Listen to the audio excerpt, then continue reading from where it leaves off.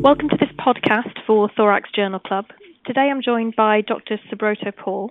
Dr. Paul works in the Division of Thoracic Surgery at New York Presbyterian Hospital System, and today he's going to talk about a paper he first authored in the European Journal of Cardiothoracic Surgery entitled Outcomes After Lobectomy Using Thoracoscopy versus Thoracotomy, a comparative effectiveness analysis utilizing the nationwide inpatient sample database.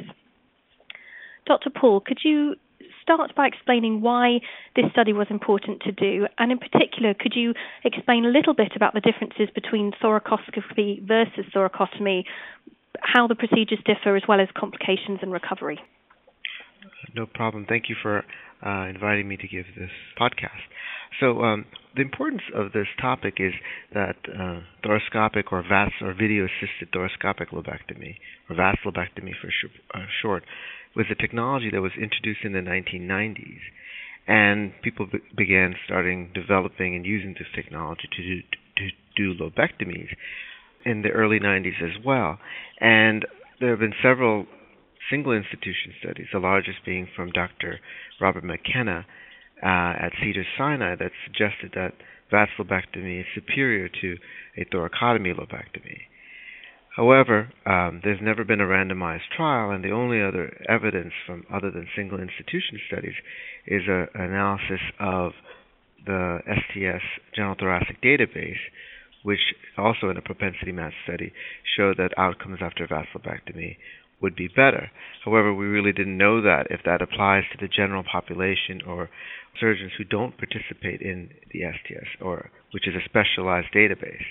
And the difference between thoracoscopic and VATS lobectomy is really highlighted by the fact that in a thoracotomy, you make a large incision where you spread the ribs, and that's the critical part, spreading the ribs, so that you can actually take a look with your eyes and actually put your hand into the patient in order to kind of manipulate the lobe of the lung, which is being taken out typically for lung cancer. And by doing it through the open approach, there's more pain, there's more stress induced upon the body, so patients have more kind of complications afterwards.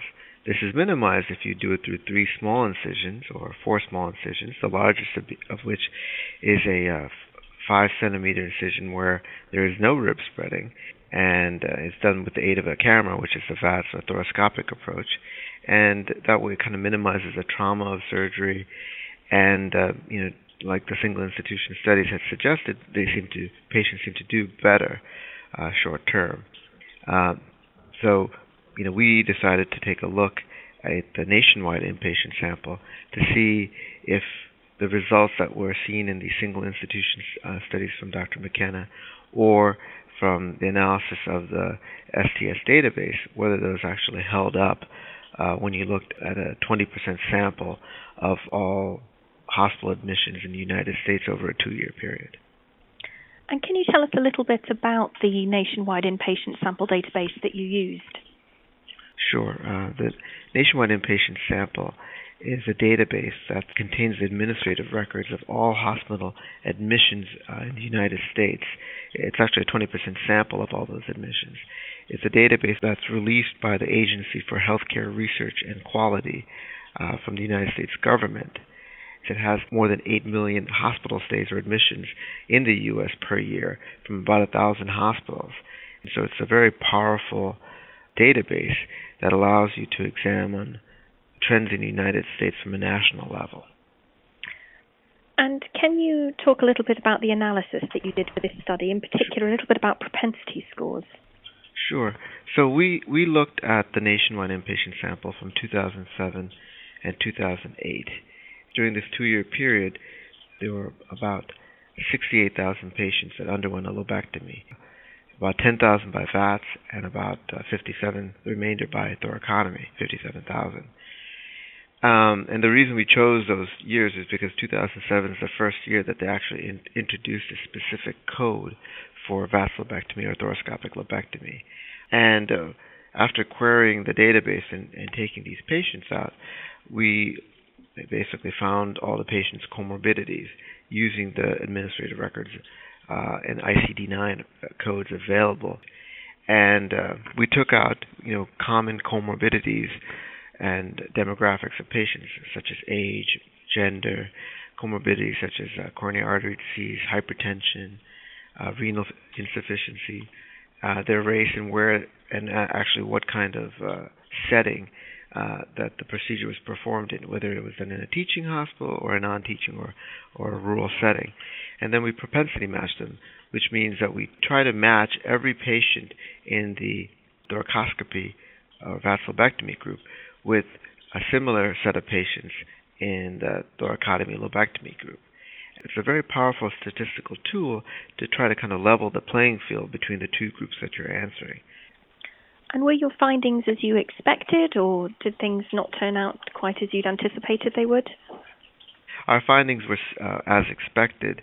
They're very similar to what we found in the analysis of the Society of Thoracic Surgeons, or the STS database, where patients who had a thoracoscopic or vasolobectomy were in the hospital less, had a shorter length of stay, but the mortality between the patients were equivalent. So they're very similar findings. Any morbidity, any short-term complication is less in patients who had a vasolobectomy, specifically atrial fibrillation or supraventricular arrhythmias, which was similar to the VAT study.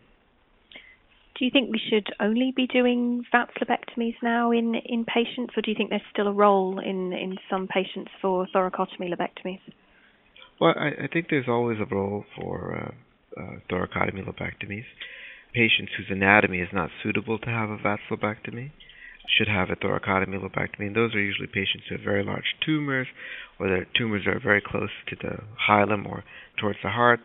This analysis is from 2007 and 2008, and even there, only about 15% of the lobectomies done in the country are done through a VATS approach. This is similar to the numbers in the STS database, which showed that only 25 or 35% of the lobectomies in the country are done VATS. And the other thing is, we still don't know whether, from an oncologic point of view, if you're performing this for lung cancer, if the results are equivalent long term. Do you get the same operation from an oncologic perspective, or the number of lymph nodes taken out to be similar? So those are still unanswered questions. So there's still a role for thoracotomy lobectomy, but at least on the short term, it seems like if you're an appropriate candidate for a vasolobectomy and you can undergo it, you have at least a better short-term outcome. Dr. Paul, thank you very much. You're welcome. For more information about this program and other BMJ Group podcasts, please visit bmj.com.